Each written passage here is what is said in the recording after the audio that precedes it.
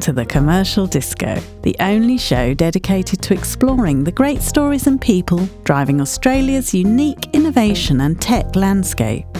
Now over to your host, James Riley. Welcome to The Commercial Disco. I'm James Riley, Editorial Director at innovationoz.com. I'm here today with Andrew Charlton, Director of the research group Alpha Beta. Welcome, Andrew. Thanks, James. Nice to be with you. Look, we're going to talk today about building an Australian technology industry. And I guess some people might think we already have one, but where we do have success stories in tech, I suppose it's fair to say that they're often outliers, or it's patchy, or they're in areas that are unconnected across the economy. So to start, I wanted to ask you about a report that Alpha Beta published in April last year, Staying Ahead of the Game, which was effectively looked at the mining equipment, technology and services area and mining and resources sector, and how automation technologies can be applied in that area.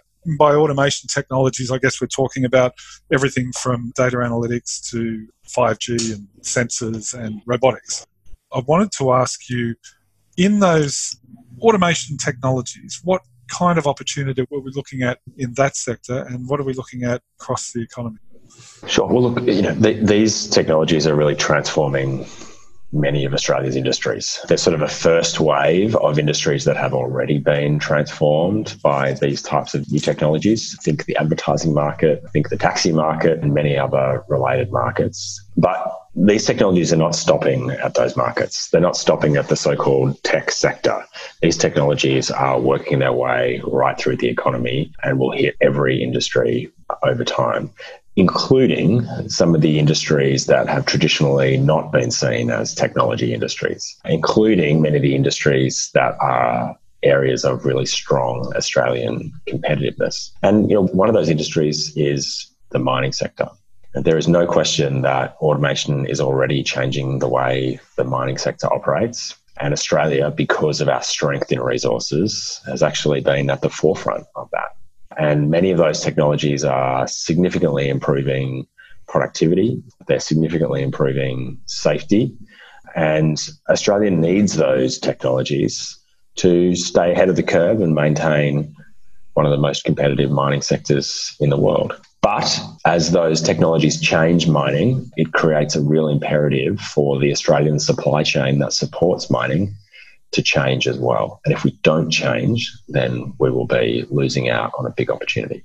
Okay, so let's have a look at that. And just not to spend the whole interview on the mining sector, but in that report you're talking about a $74 billion opportunity if we're effective and efficient adopters of those kinds of automation technologies. But you also make the point that if we can create those kinds of technologies and build a competitive supply chain into those industries, we create massive export opportunities. So how do we do that? We have that competitive sector in resources. We have companies of scale that use this kind of equipment. So why isn't it a no-brainer that we're able to do this? Good question. Look, here's what we know. As you said, we know that we have a large and competitive mining sector. We know that we currently have a large domestic supply chain that supports an enormous number of jobs that delivers into that mining sector. But we also know that the mine of the future will be very different to the mine of the past. The mine of the future, characterized by robotics, data analytics, digital technologies, automation, will be a very different operation to the mines that we have today.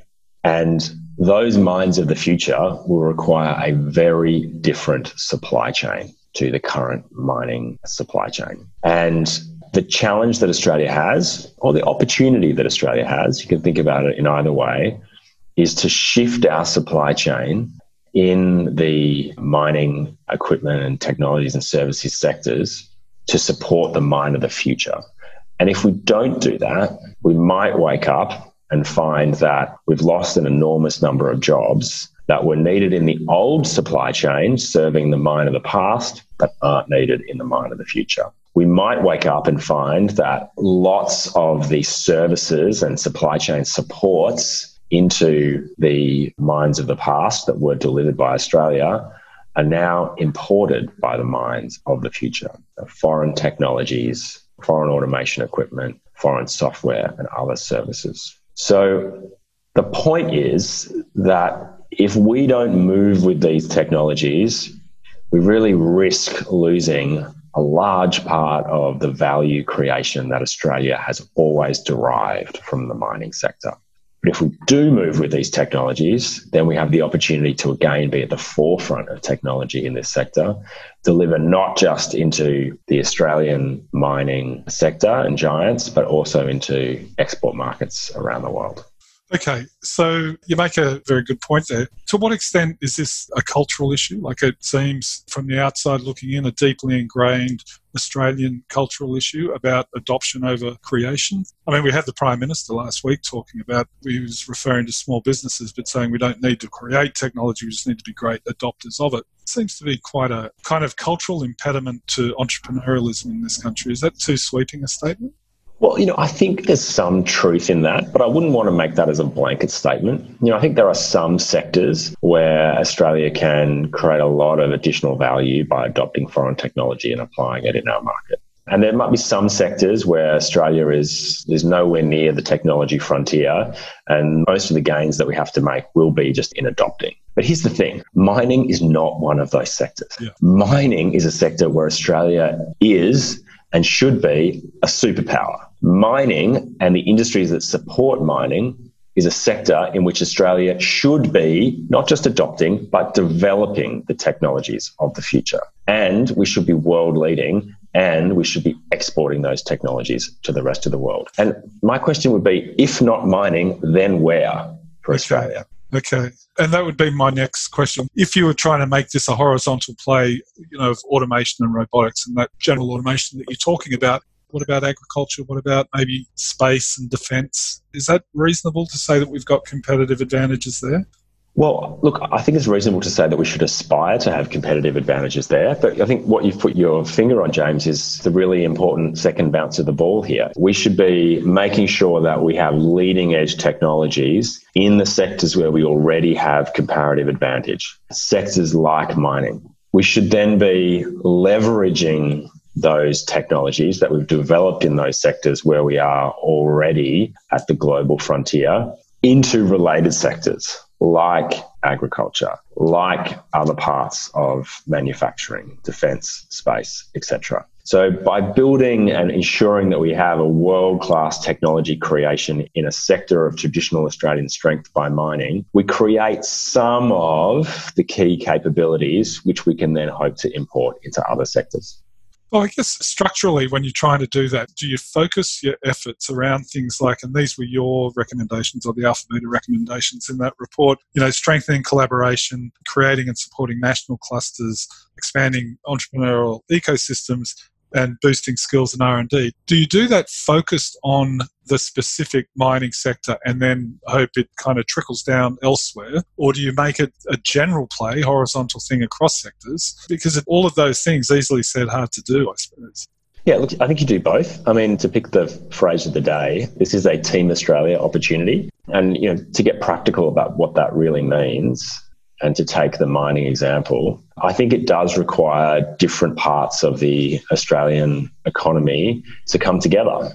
I think it requires the mining majors to play a really leading role. Their role, if they're interested in supporting the Australian supply chain, their role is, in a way that doesn't give up all of their competitive secrets, is to share some information, to give some direction about where they're headed and what's going to be required to be the supply chain of the future that supports their aspirations for the future of their own operations. So I think leadership from industry, particularly the mining majors, is a really important ingredient in supporting the Australian supply chain to make the automation shift.